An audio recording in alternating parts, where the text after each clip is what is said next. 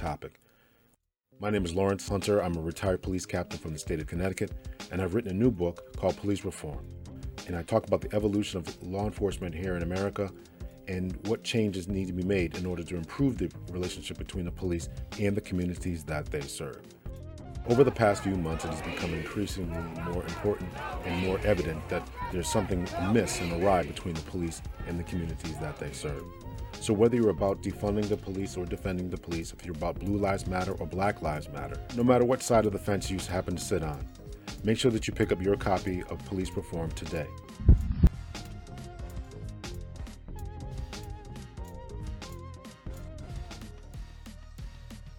Hey everyone, and welcome to another episode of Captain Hunter's Podcast, a podcast that is dedicated towards bridging the divide between the police and the communities that they serve. Thank you so much for tuning in. Really appreciate the love and support and everything like that. Thank you so much. We're going to jump right into the episode. Here for today, we have a special episode. Well, not special, but it's an episode that unfortunately I did not upload, and I can't understand why. I must have forgot about it or something along those lines. Watching the George Floyd trial, the Derek Chauvin trial to be more accurate, watching the Derek Chauvin trial, realizing that they had one of the first witnesses that testified for the prosecution was a witness who saw obviously a witness to the killing, and he was a mixed martial arts fighter who explained some chokeholds and explained some maneuvers and understood his knowledge of what was going on at the time and circumstance. And in all actuality, I had a good friend of mine on the show, Chris Smith, who has worked with us at our police department, training in mixed martial arts expertise. He talked specifically about knife attacks, and he continues to still work with the department today. As I mentioned, he talked about knife attacks and just ground attacks and survival and all that type of thing. So if you listen to the episode that I recently released with Val Van Brocklin, in that I read an article stating some research that says that the more proficient officers are with their unarmed, hand-to-hand, ground fighting, MMA type of fighting styles or capabilities, the more proficient they are with that, then the less likely they are to use force. Now, this may seem to be counterintuitive, but it actually makes complete sense. Training in mixed martial arts, the research is showing that it doesn't make one more aggressive or more willing to put hands on, but it makes them less likely to make mistakes, more confident, more proficient in their capabilities, and understanding that verbal judo, or the ability to talk their way out of circumstances, comes first, and resulting to physical violence is the last resort. So if we want to stop these unnecessary taserings, if we want to stop these unnecessary shootings, accusations of police violence, police use of force, abuse of force, and things like that, then I suggest that any officer out there, any corrections officer, police officer, parole officer, probation officer, security guard, or anyone else out there who is listening to this podcast and wants to understand how it is you can use a less amount of force and still effectively get your job done, is to consider using and taking up some form of mixed martial arts. Period. Full stop. Consider it, do it, train for it, train often, and therefore you become more confident in yourself, confident in your abilities. If you know your partners are training with you, you become more confident in their abilities. And so it is really something for us to think about and something for us to consider. Once again, I really appreciate my friend Chris Smith coming on the show and talking about these type of things. We're going to talk about the Derek Chauvin trial, even though when we recorded this, actually, it was during the riots and protests that were going on, I believe last June or so. We recorded it, and it sat on. Sat on is the wrong verb. it's the wrong analogy, the wrong way of saying it. It was on my Facebook page. It was on the YouTube page. Both of those are Captain Hunter's Podcast, but I did not release the audio from this. So if you want to see the video from this, go over to Captain Hunter's Podcast on YouTube, Captain Hunter's Podcast on Facebook, or just sit back, relax, go for your nice run, your walk, your workout, and listen to myself and Chris Smith, MMA specialist, MMA fighter, MMA trainer, as we talk about MMA fighting, training, our experiences at the Waterbury Police Department, We're going to talk about a little bit about the George Floyd, Derek Chauvin events, how they unfolded at the time. Remember, this has been recorded some time ago. I want to thank him again, and here we go. Here's the episode.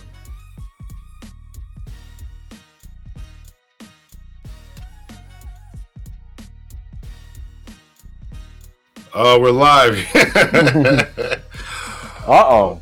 All right, man. So right now we can see there's no viewers right now, so we'll wait a couple minutes here before. Okay.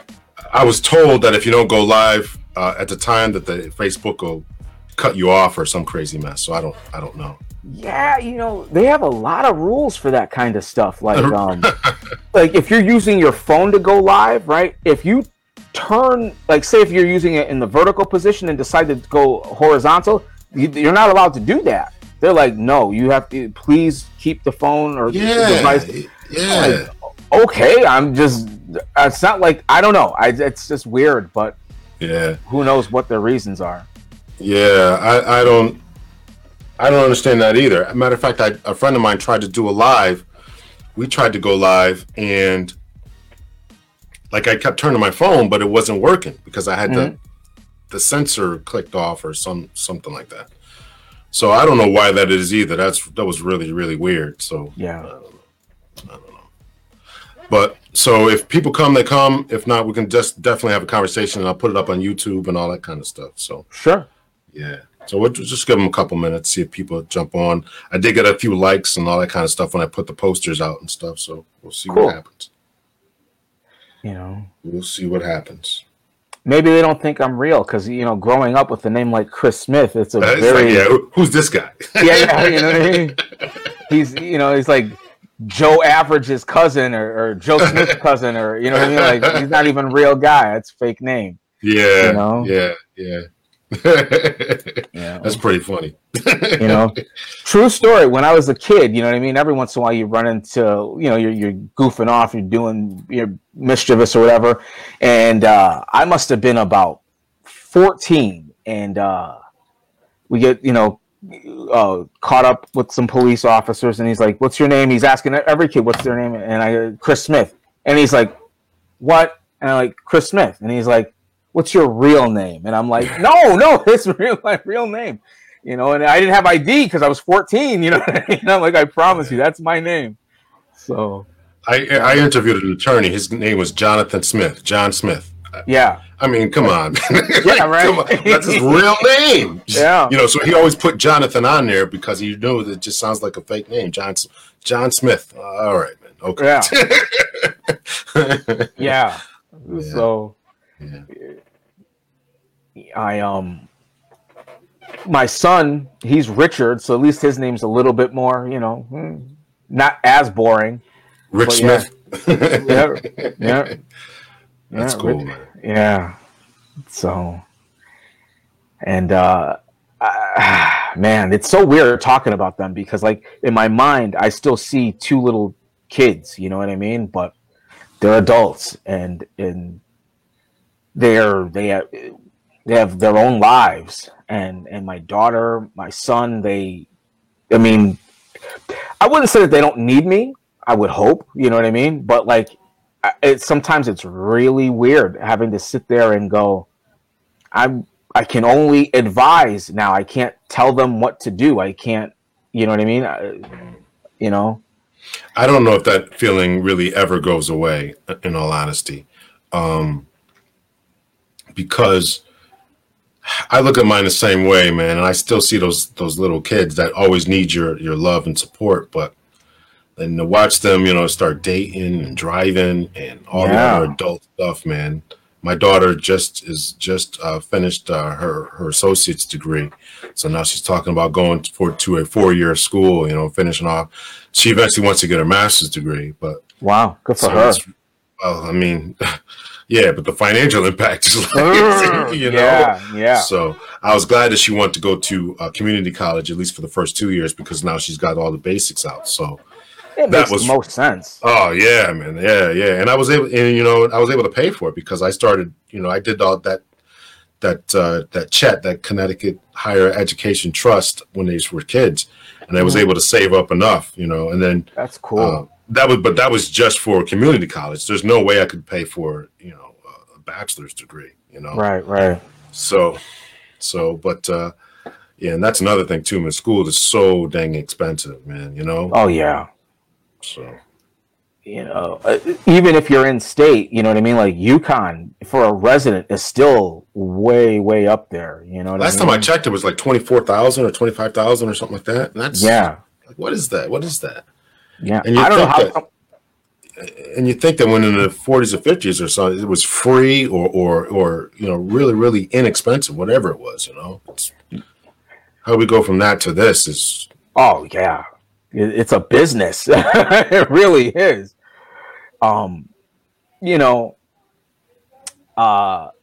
Usually the plan for most kids, I think, if they're focused on their money, is you bang out whatever you can at the community college, and those courses are good. I mean, I took classes at Naugatuck Valley and at Tunxus, and I mean, as far as I'm concerned, English is English. You know what I mean? Algebra is algebra. I mean, what's the difference? I could see when you're trying to like get into your core classes, like the things like that are the focus of your major. Then I can see you need whatever they're offering at whatever Quinnipiac or Western or but otherwise you could go. I mean, I have friends who, will probably they'll be in their 60s paying off that college debt. You know what I mean? Maybe older.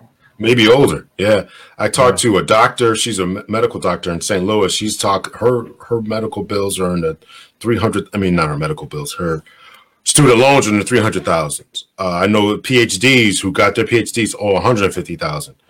Wow. And it's just crazy, just to know that that's going on, and just to see that's where our how do you pay that off when you're doing that kind of stuff? How do you pay that off? It could be a life sentence, and you can never get rid of it, right? So you can, if you default in your house, you want to file for bankruptcy, you can get rid of your house and all this kind of other stuff and all these other debts, but you can never get rid of student loans. No, you're still on the hook. So, yeah, you could buy a house. Like by the time, like that's a house. You know what I mean? But that $500 a month, you better pay us for that degree that you got. Oh yeah, or whatever it is, So it's crazy. Yeah. So, all right. So we got a viewer here. So thank you so much, whoever you are, and we'll get going here. We were kind of chatting and shooting the breeze here a little bit. So we got my man Chris Smith, and I want to read your bio, and I just minimized it somehow. Did I do that? All right. Cool.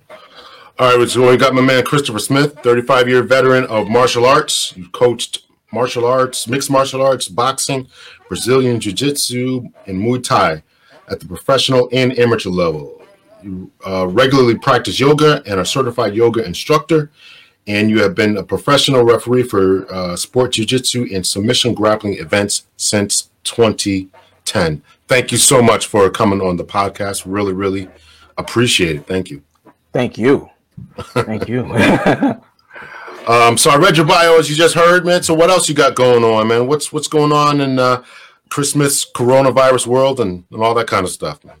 Well, I have learned a lot about construction. Been doing a lot of projects around the house. I've done it all. I've gotten better at painting. I've gotten better at baseboard trimming the doors and windows. We did a roof, done some irrigation. I am so maybe in the next life I could be a construction worker or a laborer or something. But really, I've been using this time like everyone else has to do a lot of reading, and just knock out projects around the house. And reevaluate things. Like, you have friends and you care about your friends. I never realized how much I cared about my friends. And you know what I mean? You love your friends, of course, but I mean, like, I really love my friends because I miss them. I miss them. Okay. I live pretty simple. but I miss the simple things like going out to eat once in a while, or going to just a simple place. Like, I always like to eat outdoors. You know what I mean? So anytime a restaurant has got some kind of a outdoor dining, that's my thing. And then, I love to walk right afterwards, just to kind of walk off the food. But walking is one of those things where it's sort of like a moving meditation. So I really enjoy it. You know what I mean? Like, and it's simple. And you get that health benefit as well. So that's what I've been up to. Home repairs and renovations, a lot of walking, a lot of reading. So, did you know about the home repairs before? Did you have to read books, or you had somebody helping you, or what? Oh yeah, we had help. We had a lot of help. I know enough to get myself into trouble. You know what I mean? But I'm blessed. I have great friends and family. Two people who come to mind, and they're just awesome. And they either would do the work, and I'm helping them, or in other words, so they're helping me help. I'm helping them help me.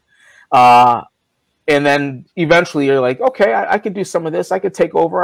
I could grab the wheel and get into it. So, and then of course there's YouTube. YouTube, man. Listen, YouTube University. I'm a graduate. Yeah. Listen, I'm still attending, man. Everything I do right now is all YouTube. And as soon as I start saying I'm going to do something, I'm like, okay, let me check out YouTube and make sure I get this right before I mess it up. Yeah. So you said you were reading. What have you been reading? So I've been reading a lot about spirituality. I think at the risk of sounding corny, I think it's missing for a lot of people, or maybe not missing for a lot of people. Maybe I think it's missing from our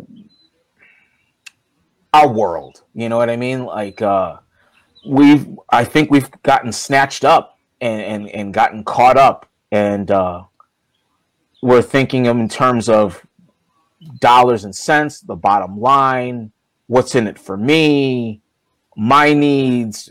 Don't worry about your. I think with the whole social distancing and self quarantine, these practices, we're missing out on loving our fellow man. Again, it might sound corny, but that's where I'm at with that. No, I don't think that sounds corny. I think that's definitely.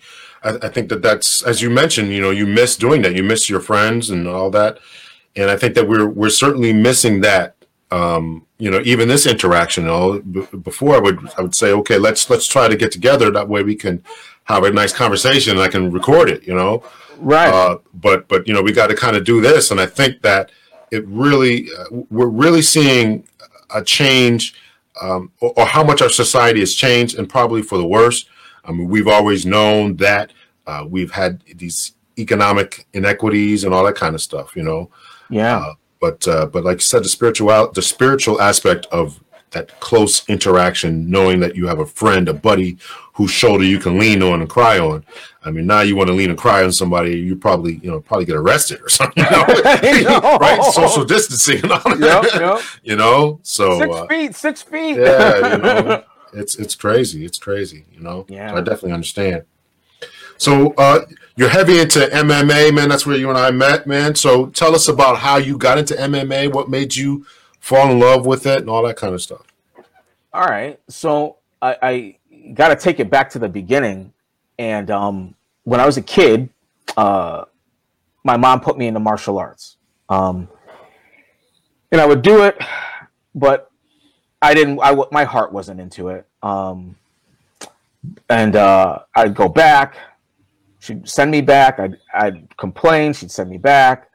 And in retrospect, it was probably because I was always the smallest kid, but I wasn't a coward, and I had a smart mouth.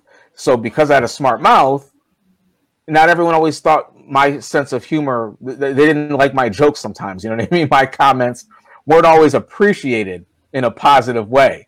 So she's like, this kid is going to get beat up. So she puts me into martial arts, and it wasn't for me at the time. And I think it was because I didn't find the right way of approaching it or the right teacher. No disrespect to the people who tried to train me in the past. It's just that they weren't able to reach me. And then when I was around 17, maybe 18, I really got serious about it. I kind of realized that, all right, you know what? My mom is right. And this stuff is pretty cool. So I got serious about it. And so that was like one step. And then I was training with a guy. You might even know him, Neil Hoffler Sr. And so he had a real tough gym. I mean, it was tough. It was in the hood. And it was hot in the summer, cold in the winter, hardwood floors. And if you weren't tough, things weren't going to work out for you. So I loved training with him, but eventually he closed up shop. And then I moved on, and I trained with Ron Kozakowski for a while, and that was pretty cool. He was showing me stuff that I wanted to. He helped me kind of find my way in the martial arts. You know, he put me on the path of finding what I needed to learn, what I wanted to learn, and how to get it. So I spent some time with him, and then I moved on. Now, once I moved on, you know, I had a solid foundation, but let's rewind for a moment. So I had been training with Ron for about 2 years, and that's about the time. Yeah, I'd been with him for about 2 years, and then the UFC came out the very first time, the very first one. And we had already been doing some of that stuff in closed door sparring, and seeing it now on pay-per-view, we're like, yo, that's the stuff that we've been doing. And it was exciting to see it. And we just were like, wow, this could be a thing. And we just left it at that. We just went about our lives, we're just going to keep training. We're boxing on Mondays. We're kickboxing on Wednesdays. Fridays, we're doing jiu-jitsu. And then on Saturdays and Sundays, we'd put it all together. You know what I mean? So now we're starting from the stand-up part of a combat session to the ground, and it was awesome. So, but there was none of that was sanctioned, and again, it was just sparring for us and training. But the UFC was its own thing, and they didn't even have they didn't have what they call the unified rules back then. They just had, you could headbutt. In the original UFC, you were allowed to headbutt. You were allowed to hair and all of that. You could punch in the groin. Yeah. You know what I mean? They were like, you can't bite them. You can't bite them. All right. Gee, there's worse things you can do to a man. Yeah. So, but again, you keep training. And for me, the more I learned, the more I wanted to learn. So now we're talking early 2000. I opened up my first place in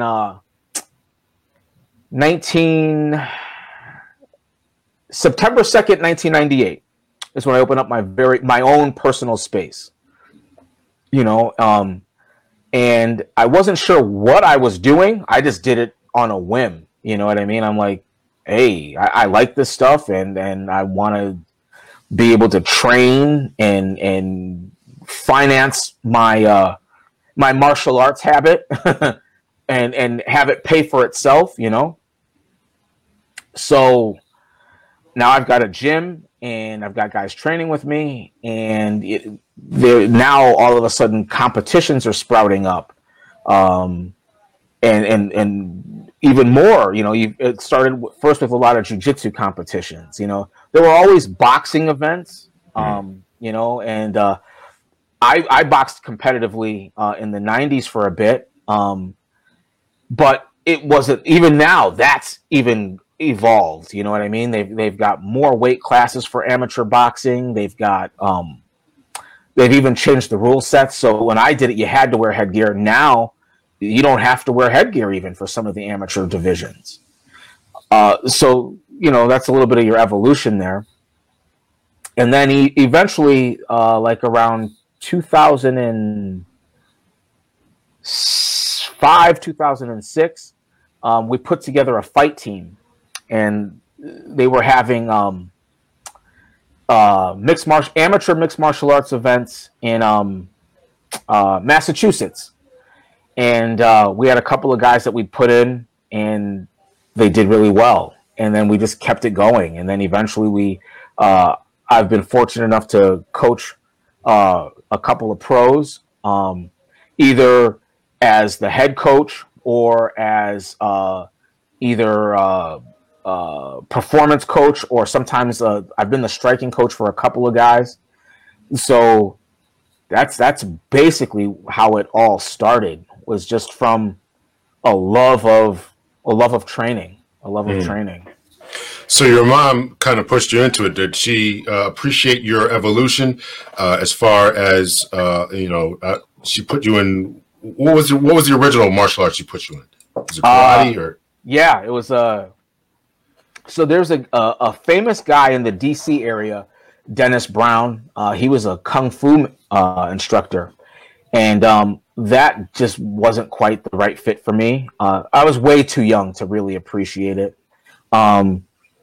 And then I got sent up here to live with my grandparents for a little while, and my uncle, Tony Smith, he introduced me to some close quarters combat.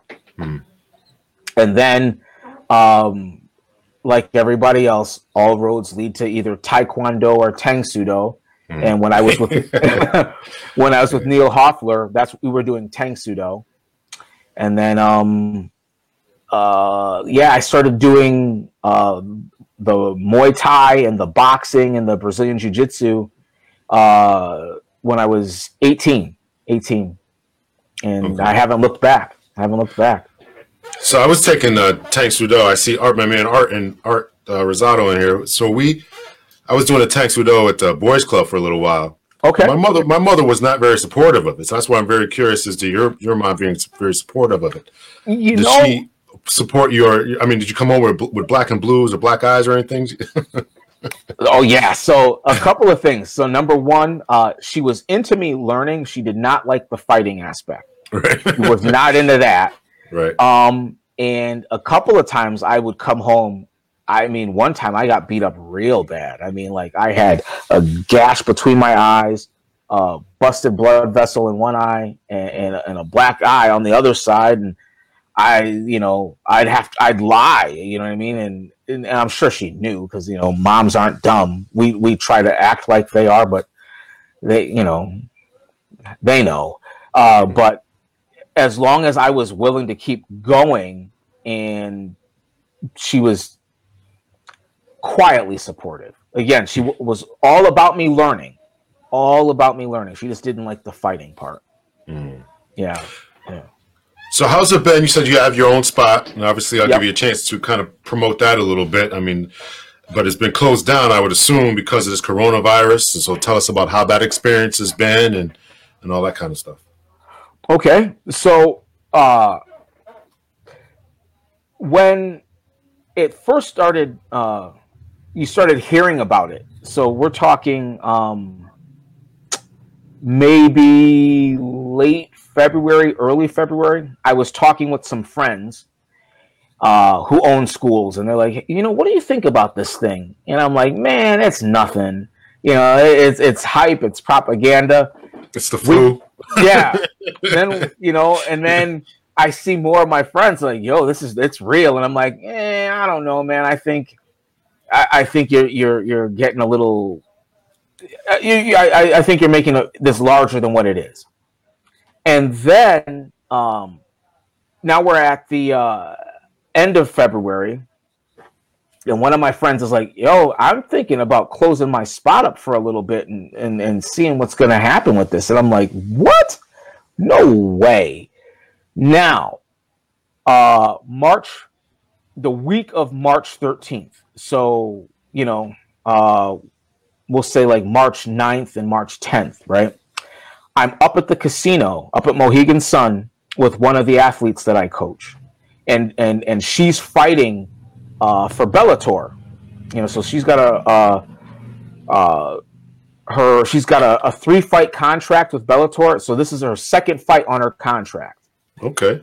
And when you go up there, you basically stay there for a few days. They go and the athletes do interviews. There's a whole licensing and all that stuff. Whatever it is, you know what I mean? Paperwork that needs to be filed and, just stuff that's got to be signed. So we're up there and I haven't been home for a couple of days, but it's cool. And you're hearing more about it. And then you're hearing that maybe, I don't remember who did it first, but they're like, yeah, you know what? NASCAR is canceling this. I'm like, okay. And then, but the fight's still going on. So now we've gone through all of it. We've gone through all the meetings, and all the procedures and protocols to get this fight ready to happen. The day of the fight, all right. So it's Friday, March 13th. We're sitting down, having a little meal just before we go back and get ready to hit the arena, and then it'll be showtime. We get a phone call, and the phone call is saying, hey, we just heard that the event's canceled. And I'm like, what do you mean? No, sir. They did cancel it. So now for me, that's when it like really set in that like, so they really canceled this. This thing was set to kick off. Oh, I'm sorry. One other thing. The night before, so Thursday, they had said, all right, look it. Because of everyone's concerns about the coronavirus, what we're going to do is we're not going to allow spectators. So the athletes are going to fight, and then once you're done, you just exit the arena, et cetera, et cetera, et cetera. So I'm like, this is going to be really weird to be fighting in an arena that has like no people in it. You know what I mean? I've never seen that before. But whatever, we're doing it. The fight's going to happen. And then we got that call and it didn't happen. And then days later, they're like, okay, for the next 2 weeks, these businesses are shutting down. And then this, and then and so some of the other businesses that had gotten hit first, I'm like, all right. So some of my associates that have gyms, we had a couple of phone conversations trading ideas like, what are you going to do to keep your gym sanitary and safe? Well, we're going to do this. What are you going to do? We're going to do this. And then next thing you know, we got the call, or I'm sorry, they put it on the news that gyms are shut down. And that was weird, but it was only I think it was originally only supposed to be for 2 weeks. And then 2 weeks turned into another 2 weeks. And then now it's been like 2 months and we're going on 3 months. And yeah. So what's the plan? Everything's starting to open up. I just was watching the news a little while ago, and I guess the governor next week, I think everything's supposed to be right back to normal, right? I think. So what's your plan to get back to business as usual? The plan is to I'm waiting for a list of protocols that they want, to be observed and practiced. So far, that hasn't come out. So our own plan so far has been to make sure that we using the infrared thermometers on people, Okay, make sure that anybody who enters the building, we check their temperature. Although there's, everyone runs. You need a baseline for that anyhow, though. You know what I mean? Like some people just naturally run hot anyway. We've been already, because I still have the gym, I just can't teach, but we've been routinely sanitizing the doorknobs, any handle, anything that people would normally touch, we've been hitting with bleach, all the time. Anytime I walk in there, I make sure that anything that people touch, anything that I touch, is sanitized. We're gonna have sanitizer stations, and everyone has to have their own gear. There, no exceptions, none at all. That's all you can really do so far. Yeah, no, that's definitely understandable. So, you talked about you're training a woman. I mean, women are really getting into mixed martial arts. That's becoming bigger and bigger. Yeah. So talk about that a little bit. I mean, how many women are you training that are trying to move up and all that kind of stuff? Is it much different than training the guys? No, I'm Besides not being able to touch them. So, I train an athlete. She's ranked number 1 in the Northeast, pound for pound. She's ranked somewhere like around number 15 in the world for her weight class. Oh, wow. Okay. Yeah, she's really good. Very talented. And now recently, one of my students who owns a gym, we share coaching duties. So like-minded individuals, but I notice things that he might notice. He notices things that I might miss. So it kind of helps. And different sets of resources to provide for the athlete. How is it different? It's in some ways it's easier. In some ways it's a pleasure to coach women, and because most of the time women, they just want to learn. Whereas with a guy, with some, not all, because if I say all, what I mean, like the internet police will be looking for me.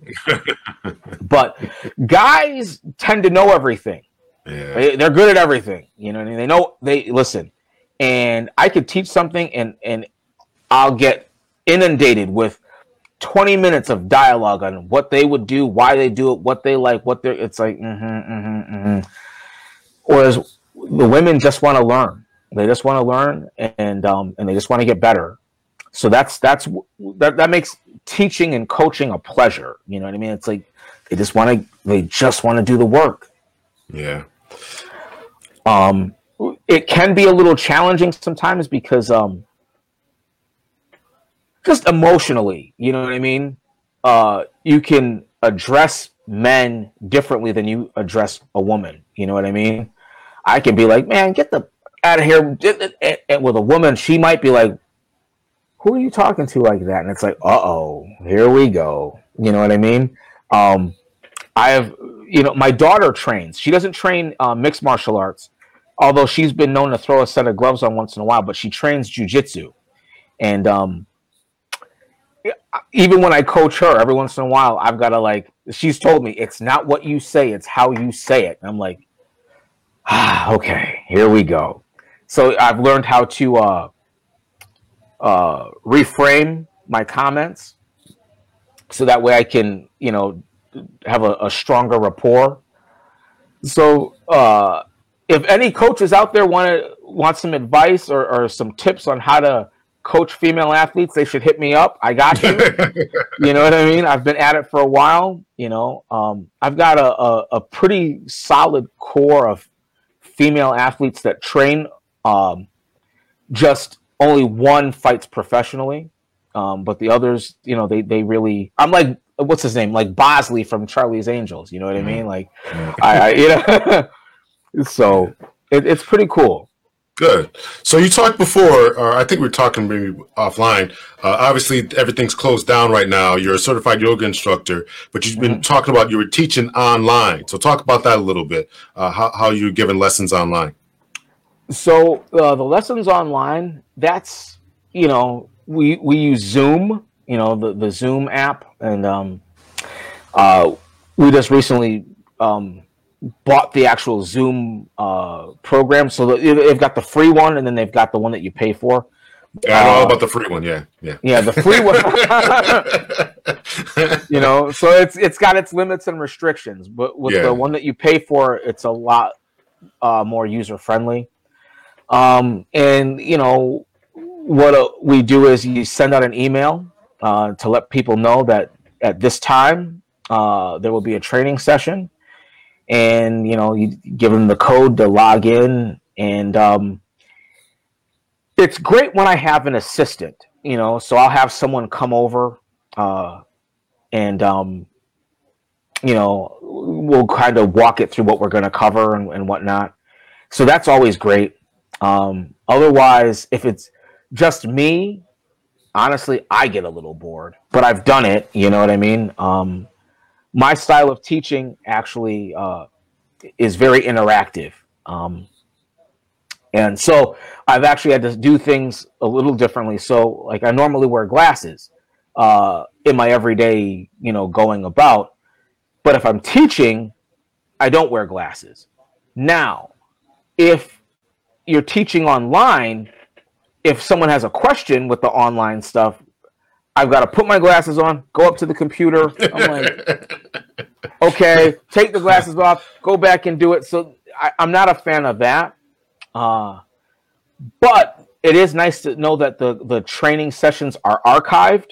So that's cool. So you can always go back, and at some point I'd like to do something with some of that stuff. I don't know what, a greatest hits or a mixtape, so to speak,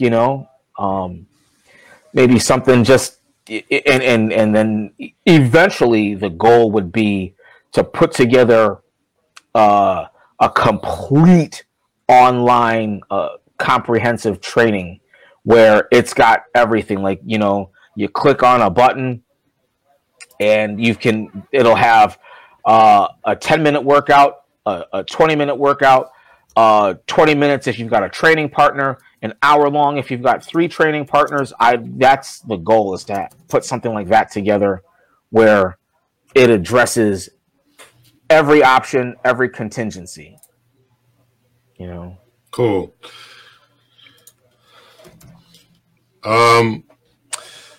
So let's talk a little bit about you helped us at the Waterbury Police Academy. Oh yeah.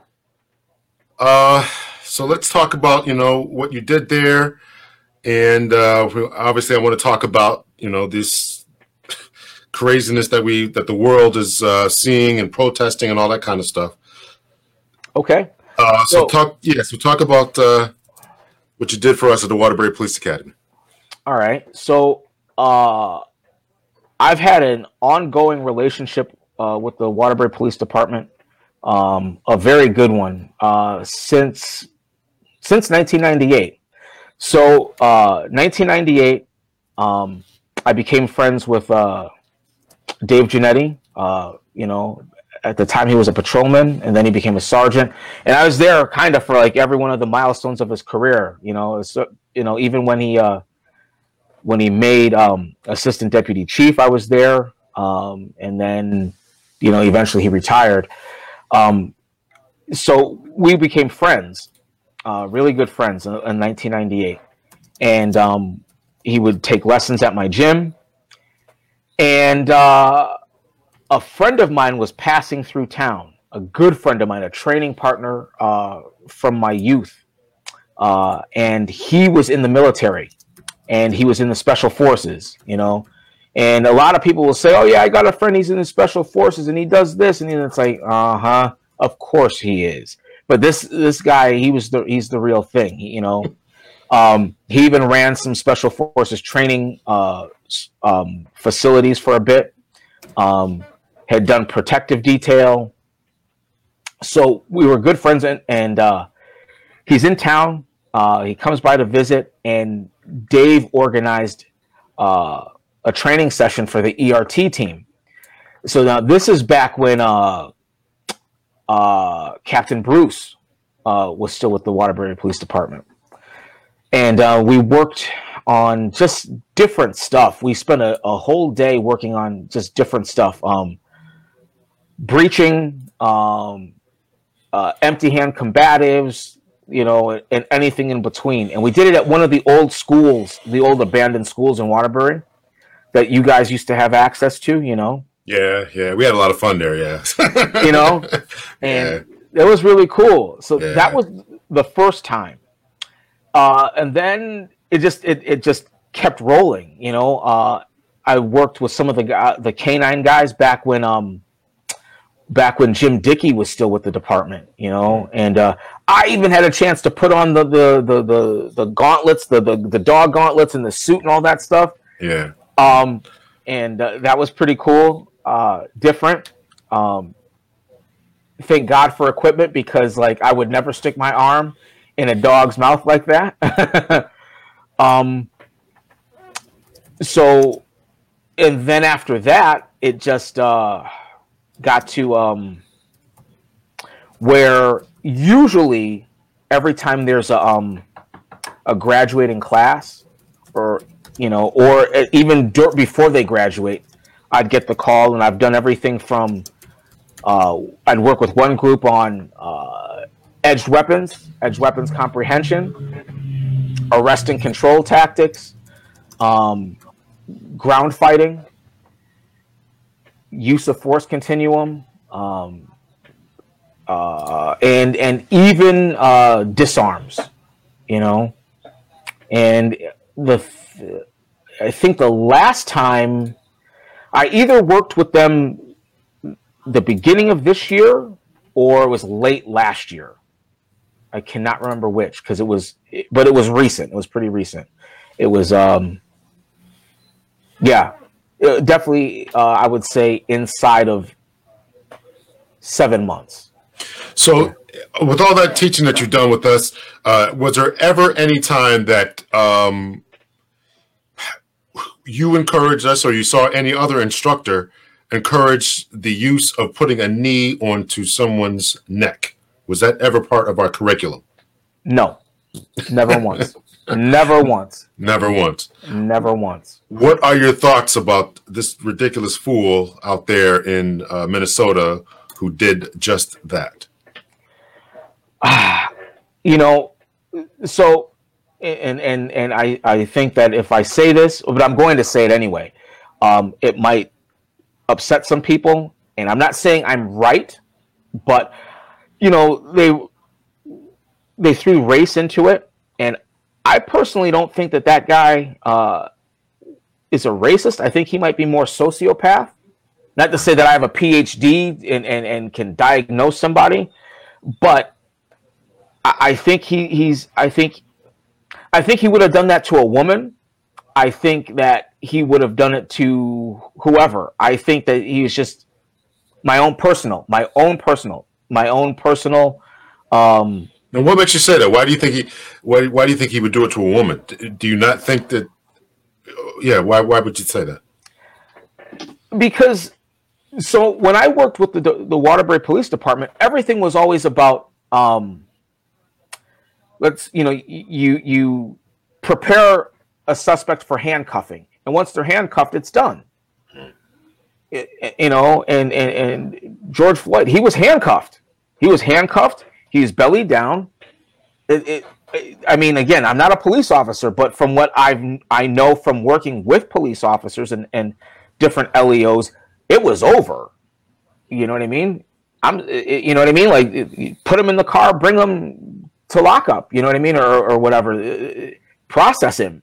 Like, I don't see what else was to be gained from that. You know. I think we're all struggling to figure that out. You know, I don't get it. I don't know what the holdup was. I mean, they had him there for 8 minutes 46 seconds. His knee is on his neck. I'm thinking the whole time, what are you waiting? What is the problem? Were they waiting for a transport? I don't understand. Yeah, I am completely baffled by what happened. So we talked about just the fact that. That's not the way that law enforcement is trained. Right. I am very curious again as to neither one of us are psychologists, but a lot of people have been throwing race into this and saying that this would not have happened if it was a white male, and you're saying that you think he would have done this to someone else, and it doesn't, regardless of the race or even the gender, it doesn't matter to you. Yeah, I think this particular guy, I mean, you know, he had a history of violence, I guess you could say, or violent encounters, and I just, that was the body language that you could read on him was, for him, it was more about the control. And I think he was trying to make an example or prove a point.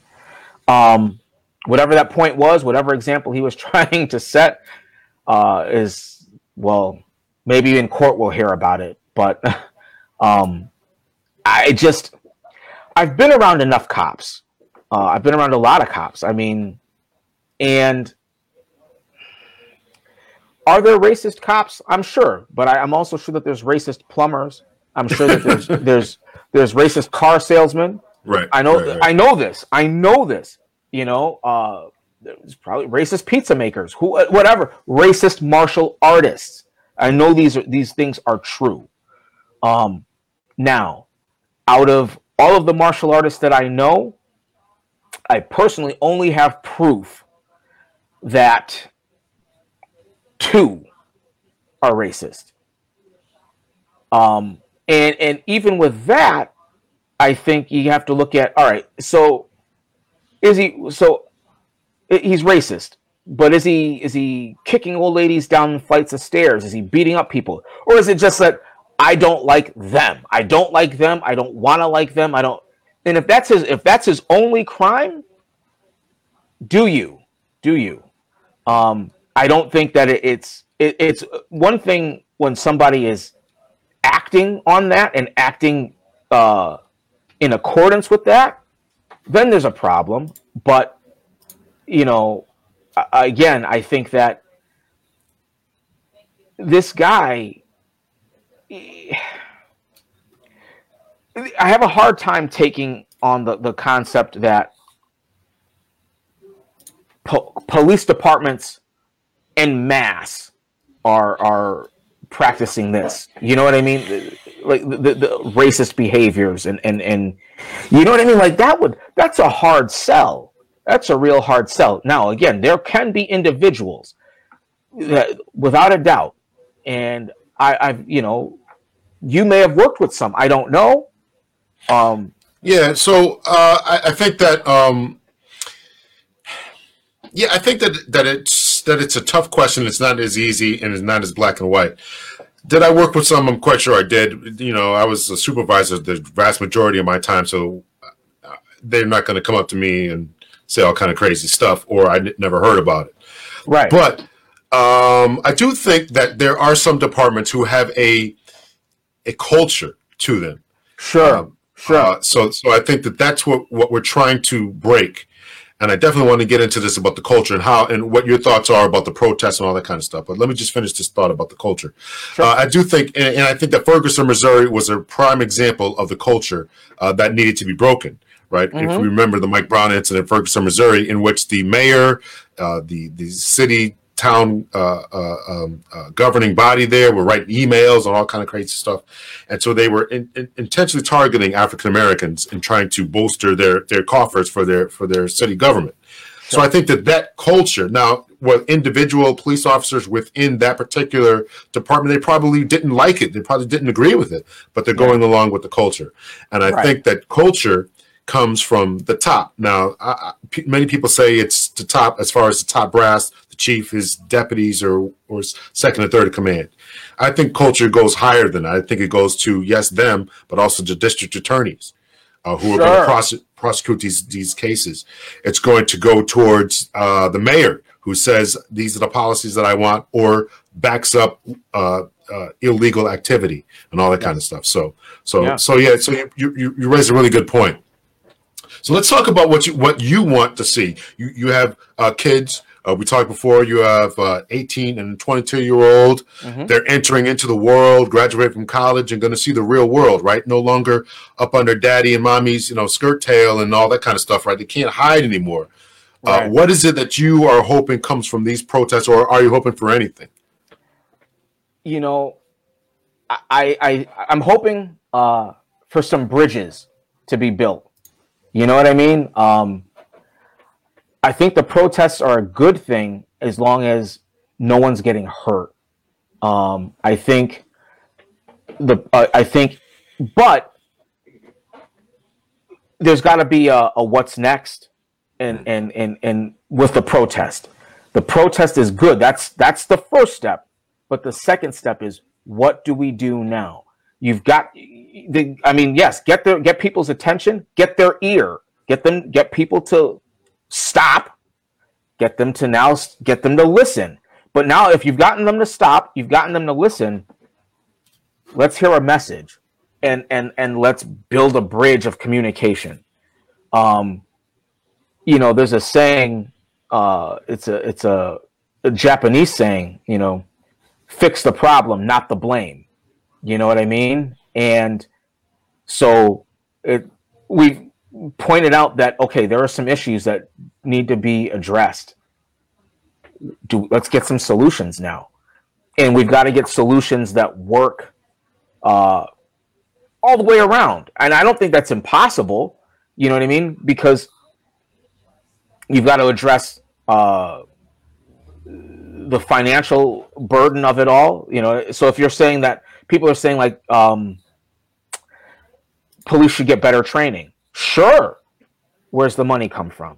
Can we how can it be redirected so that can happen? Because if it's just as simple as getting them better training, if it is that simple, let's do it. But it's probably not that simple. It's probably a lot of things. Where does it happen? Who's going to help facilitate this? Like, is it something where, and no offense to anyone who works in the service of their fellow man as a police officer, but I'm probably pretty sure that a lot of guys on the job have PTSD, and some might be aware of it and do nothing. That's too bad. And I'm not saying having PTSD is a crime. That's not a crime, and that's not something that you punish someone for. It's not something you shame. I'm saying that someone with PTSD, they can be a little radical at times. They can be a little wild at times. They can be unpredictable or volatile. Maybe not all the time, and you don't even know when it's going to show up. That's how volatile people can be. It's like 10 times a week, this guy's fine. It just so happened on Sunday morning in church, someone said something he didn't like, and he flipped. Who knows? So I think there should definitely be some money or services allocated to help these guys. I mean, again, you were a police officer. I'm sure you've seen some crazy stuff. How does it not affect you? How does it not? You know what I mean? Like, you see a guy gun down somebody in cold blood. Last week, you saw a kid get run over by a car. Another guy, who knows? You know what I mean? How does that not affect you? How does that not, you know what I mean? That hurts you. And I think that's definitely a step in the right direction to help combat this issue. I mean, no one wants to think that they need counseling, but again, I can tell you that, I mean, my own personal life, there are some things that one day it just hit me. I'm like, wow, you know what? I'm still hurting from something that happened 5 years ago. Maybe I wasn't aware of it. Maybe I was in denial about it. That's people, you know what I mean? And I definitely agree with you, and I think that a lot more people really need to be open up to the fact that they need some type of help or to talk to someone. People need to, whether it's go to church, have a best friend, seek real professional help, do whatever it takes to get rid of the pain. And police officers are definitely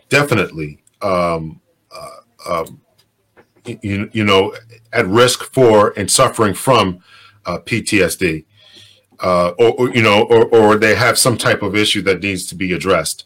And so this is a problem that I think that many people are really, that I think that officers, departments are really trying to address. More police officers are dying from committing suicide. Sure. In comparison to obviously dying in the line of duty. And this is a real serious problem. And as you mentioned, and you're so right, that if you snap at the wrong time, whether it's in church or you snap on the street because of the things that we've been exposed to all these years, if you take that out on the wrong person at the wrong time, then calamity certainly will strike. So definitely with the reforms that come, no matter what they are, I know people are talking crazy about defunding the police and all this kind of crazy stuff. But certainly some of those reforms have to be looking at mental health for police officers, past and present. So we're definitely in agreement about that. Definitely in agreement about that. You know what else too is, so if you look at how the system works, right? So, you put an ad in the paper, hiring for police officers, right? Or you put it on the internet, whatever it is, So where do they come from? They come from, we're pulling people from, the community at large. So maybe if we as human beings start to act better, we'll get, you know what I'm saying? Like, in other words, it's not like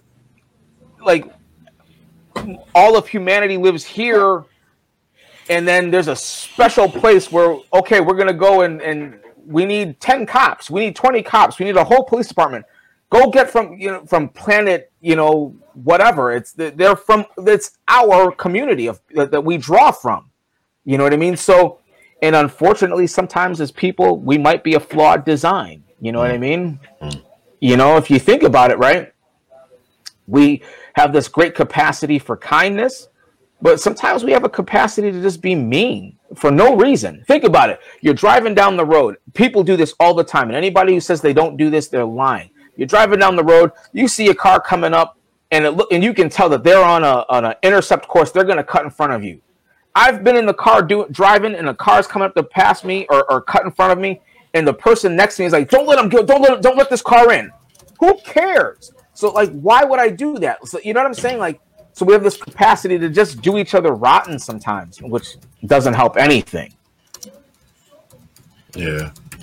I just want to give a shout out to a couple of great instructors I see here in the chat here. Mike Edwards and hey, Mike. Edward Sean there. Oh, man. I'll see you soon, Ed. I've been looking for you.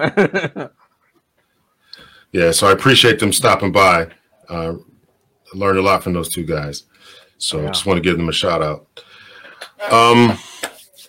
So we've been on for a little bit now. I really appreciate it, man. So tell us what you got coming up. I mean, you're going to be opening up. Where's your place at? Where's your spot? You got a website, Instagram, Twitter. What are you doing? How can we contact you? What's going on?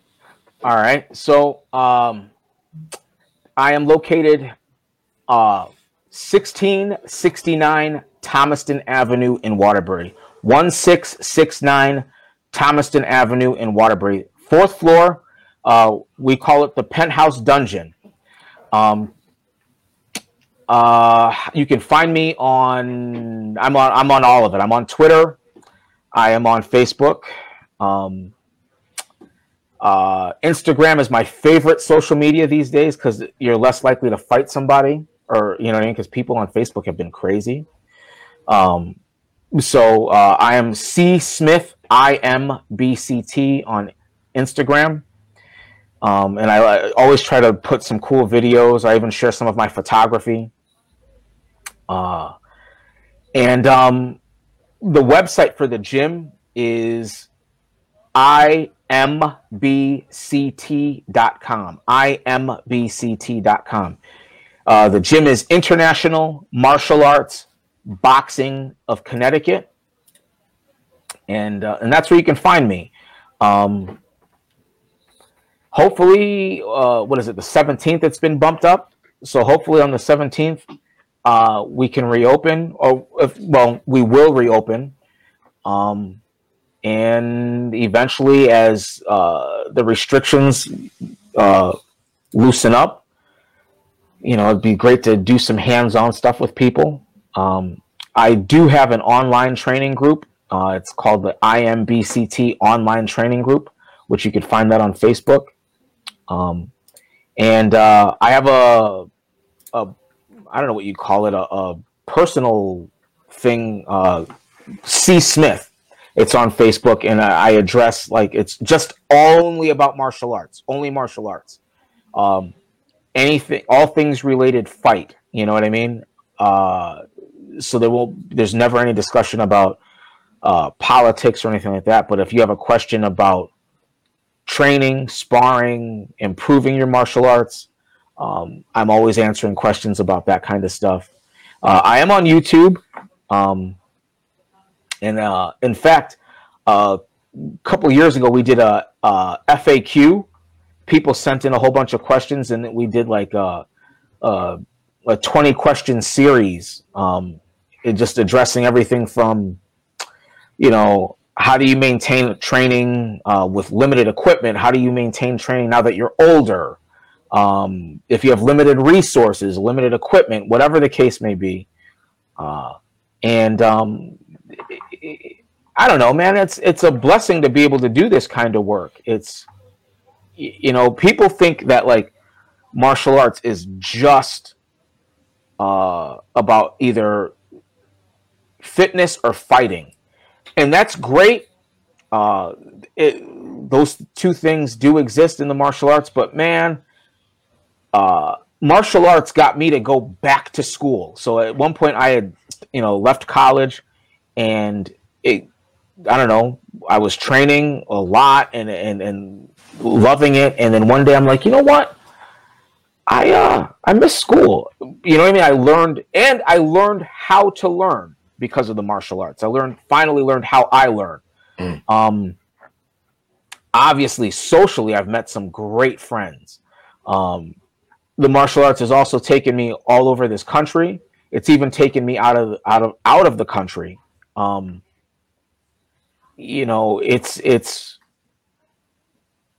It's one of those things where you can lose yourself and find yourself, and that's awesome, right? How do you put a price on that? You know what I mean? Yeah, you probably can't, right? Yeah, you get lost in it. I have a great relationship with my kids because of the martial arts. I don't know if everyone could say that. So I wanted to address a question. Thanks, Mike, for asking this question. What has been my experience concerning racism while I was a cop and throughout my career? I bragged numerous times about the Waterbury Police Department and many of the problems that other departments have had, and I'm not just saying that. It has been really great. I will tell a story about when I first, when we passed the initial test to come on. And then after that, we're going to sign up and fill out the paperwork for who your spouse is and who your beneficiaries are going to be and all that kind of stuff. So fill out the W-2s and all that kind of stuff. So we're filling all that out, and I won't say his name, but he was in the training division at the time, and so he's asking a question. Okay, make sure, and he starts saying, okay, make sure that you guys fill out the paperwork and put down all your kids. I didn't have any kids at the time. I'm 22, and he kept saying it. And he's kind of looking around. Make sure you fill out all the paperwork on who your kids are. You mean to tell me that people in here don't have any kids and don't need? Now, it's obvious. I'm the only black dude in there. It's obvious. It's obvious who he's talking about. So another friend of mine who we came on together, at the time, after we finished filling everything out. Now, first of all, let me say, at the time he's saying this, I'm like, what in the world did I just sign up for? What am I getting myself in for? This is where I'm coming into this kind of world, this kind of environment. So we finished filling all the paperwork. We're going to leave right before we start the academy. I mean, a couple of days we're going to start the academy. So this guy comes up to me and says, "Hey man, how'd you feel?" we all know he's talking about you. I'm like, I know he's talking about me too, So, so that was an incident. Obviously, that was the first incident that really kind of set an impression on me. But once I got there, I mean, you heard stuff here and there, but my experience was not bad. I did not witness that many incidents on the street. There was one incident where one of the officers we had responded to a fight, and it was a big fight on anybody who knows anything about Waterbury. It was what we call the Sugar Bowl. Oh, yeah. So we responded to the fight as the Sugar Bowl, and so we're breaking up fights and all this kind of stuff. And so I hear one officer. He's got this guy. He's sitting him down. He calls him the N-word. So I'm walking around the corner. I'm like, come on, man. So the guy's looking at me. The black dude's looking at me. The officer then looks over at me. He kind of hangs his head. And so, we had a little bit of words after that. The officer did go to the guy who was under arrest and did apologize to him. Then he apologized to me. And he was I could tell he's really remorseful. But those are probably the two biggest experiences. I don't think that I was ever discriminated against for any assignments. They continually gave me, as a patrol officer, we get assigned different areas. And so working the midnight shift, I was for a long time, I was the only black officer. Then we got a couple of other black officers. We had Vinny Riddick, and we had Sean Robinson. I think Mike Epps was there for a little bit. So, wow. Here and there, but I was kind of a mainstay because I wanted to stay there for my kids. Let's say in third shift for my kids. So anyway, so I continually got areas. I'm like, man, how come I keep getting these areas, right? So they usually give them to senior officers. At this time, I might not have been a senior. I don't even think I was a senior officer. I was there 4 or 5 years before I got promoted. So I know that there's other senior people, and I'm getting these areas. So I'm like, man, are they kind of kissing up to me because I'm black? So I don't know. But listen, I always brag about the Waterbury Police Department. They never did me wrong. I never had a problem or issue. I don't think that I was ever excluded from any type of assignment. They gave me classes, sent me to become a defensive tactics instructor, all that kind of good stuff. So I don't think that there was any issues with that. As you and I talked, you Chris, know a lot of different other officers from different departments, and you said that you don't know anyone. I had or know anyone who has racist tendencies. Last night I was on a different podcast. And there was a white officer there, and he works in the southern part of California. And he says, even in the secret times that when it's just a bunch of white officers, he said he just doesn't know anyone who thinks that way.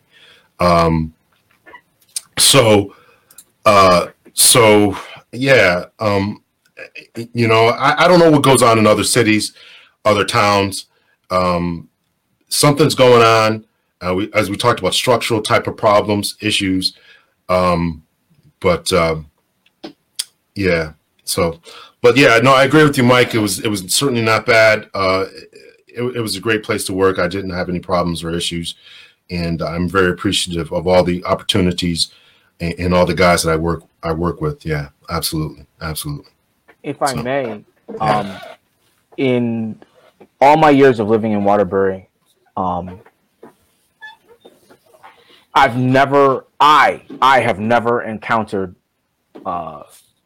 any issues of racism from the Waterbury Police Department. I've never. And listen, growing up, there were times when I'm like, you know what I mean? I was, mischievous, nothing bad, but I definitely got into my share of trouble, and always, put it this way, I don't have a record. You know what I mean? You get into a fight and it got sorted out. You know what I mean? Like, now, definitely, you've got some officers who might say, you know what, you're both getting arrested. You guys were fighting. But a lot of times they just sorted it out. What was going on? Listen, go home. You do this. I personally believe that's good police work. Again, I'm not a cop, so I can't comment on what really is good police work. But I do know that as a result of how, what's the word you used before, the culture of the department, right. That when it's required to be hands-on, I think it happens. And when it's not, it doesn't happen. You know what I mean? When it's not required. Maybe other police departments, I think sometimes you might have a couple of guys who just might be due to maybe lack of training, they might be a little nervous or skittish. And sometimes when an individual is nervous, they jump the shark a little bit and maybe are a little overzealous when it comes to handling a scenario. But at least in this town, I've never had a problem. Let me ask you about the nervous and skittishness. Like I said, I had a conversation with another officer, and he was a defensive tactics instructor as well. And I'm sure that Mike and Ed is still here, they can probably comment on this as well. He was saying that many officers are going to the gun, many officers are going to the taser because they or many other tools because they have they're not confident in their hand-to-hand skills and or verbal skills, right? So they're just immediately or going to these other forms of taking persons into custody. What are your thoughts about that? I think that's very accurate. Having worked with some of the guys over the years, I've seen some guys be real receptive to learning something different. And then I've seen some that perhaps they just aren't that physically gifted. Their attributes aren't strong. And so they might, and unfortunately, right, they're only allowed a certain amount of time. So how much can you really learn? You're in a 6-month academy. Of all that time, how much do you really get a chance to spend on defensive tactics and stuff? You get what, maybe if you were to condense all the time, a month, maybe 2 months. Yeah. And you got to learn policy and procedure and you know what I'm saying? Like, yeah, you might default to what you used to do when what you used to do is Yeah. Instinct certainly starts kicking in, and that certainly can be wrong. During my and I talked about this on the other show that I was on. We had our regional training was 2 weeks long, right? Our recertification training was 2 weeks long, and then we had 3 of those days were dedicated towards defensive tactics. 3 days out of 10, essentially. Of course, with cutbacks and hiring for overtime and people getting hurt, then we cut back on all that kind of stuff. Right. So I think that really hurts, a department, and I think that once again, as we're talking about now, people resort back to instinct. They don't have the training, as Mike is saying. They don't have the confidence. And so all that kind of stuff. So therefore, it becomes a problem, and now it starts playing out into these crazy viral videos. And as Mike said before, the media is not helpful with this issue. And, we agree, they kind of pounce on a story, and now, it kind of blows up a lot of times. So Sure. Yeah. You know, too many times too, like you only get, and it's the media, they only give you a part of the story. Or you get the edited version. And sometimes it may have been worse than what you thought it was. And then sometimes it might be not as bad as it was. Maybe the whatever precipitated the whole thing is missing. So you know what I mean? Like, we on the outside only get to see the edited version of it, and that's not necessarily a good thing, Yeah. You've got to look at it with a clear lens, and we need all of the data. We need all of the information. Yeah. No, I definitely agree. I just want to put this up that Mike said again here. Confidence and skill reduces the likelihood of excessive force. And I can't agree with that more, right? If you, Sure. especially verbal judo, I'm being very serious. I don't think I've ever had a fight until I was like 4 or 5 years on the job, because I was able to just talk to people, right? So it's really important that people have the skill, have the confidence, and I would also say with skill is that verbal verbal judo, that ability to be empathetic and not just go in there trying to control every situation, rah and yelling at people. If you know how to talk to people and know how to de-escalate the situation, then we can certainly do a lot more. Right. Yeah. You know, Dave Giannetti turned me on to that book, Verbal Judo, like 20 years ago. And I remember reading it and I was like, oh, that's a pretty cool book. And then there's another book that is really good. It's out of print. It's called A Bouncer's Guide to Barroom Brawling. And it's not about fighting. It's basically about understanding the psychology of violence, you know what I mean? Of violent people. So in my 20s and in my 30s, I worked as a bouncer all the time.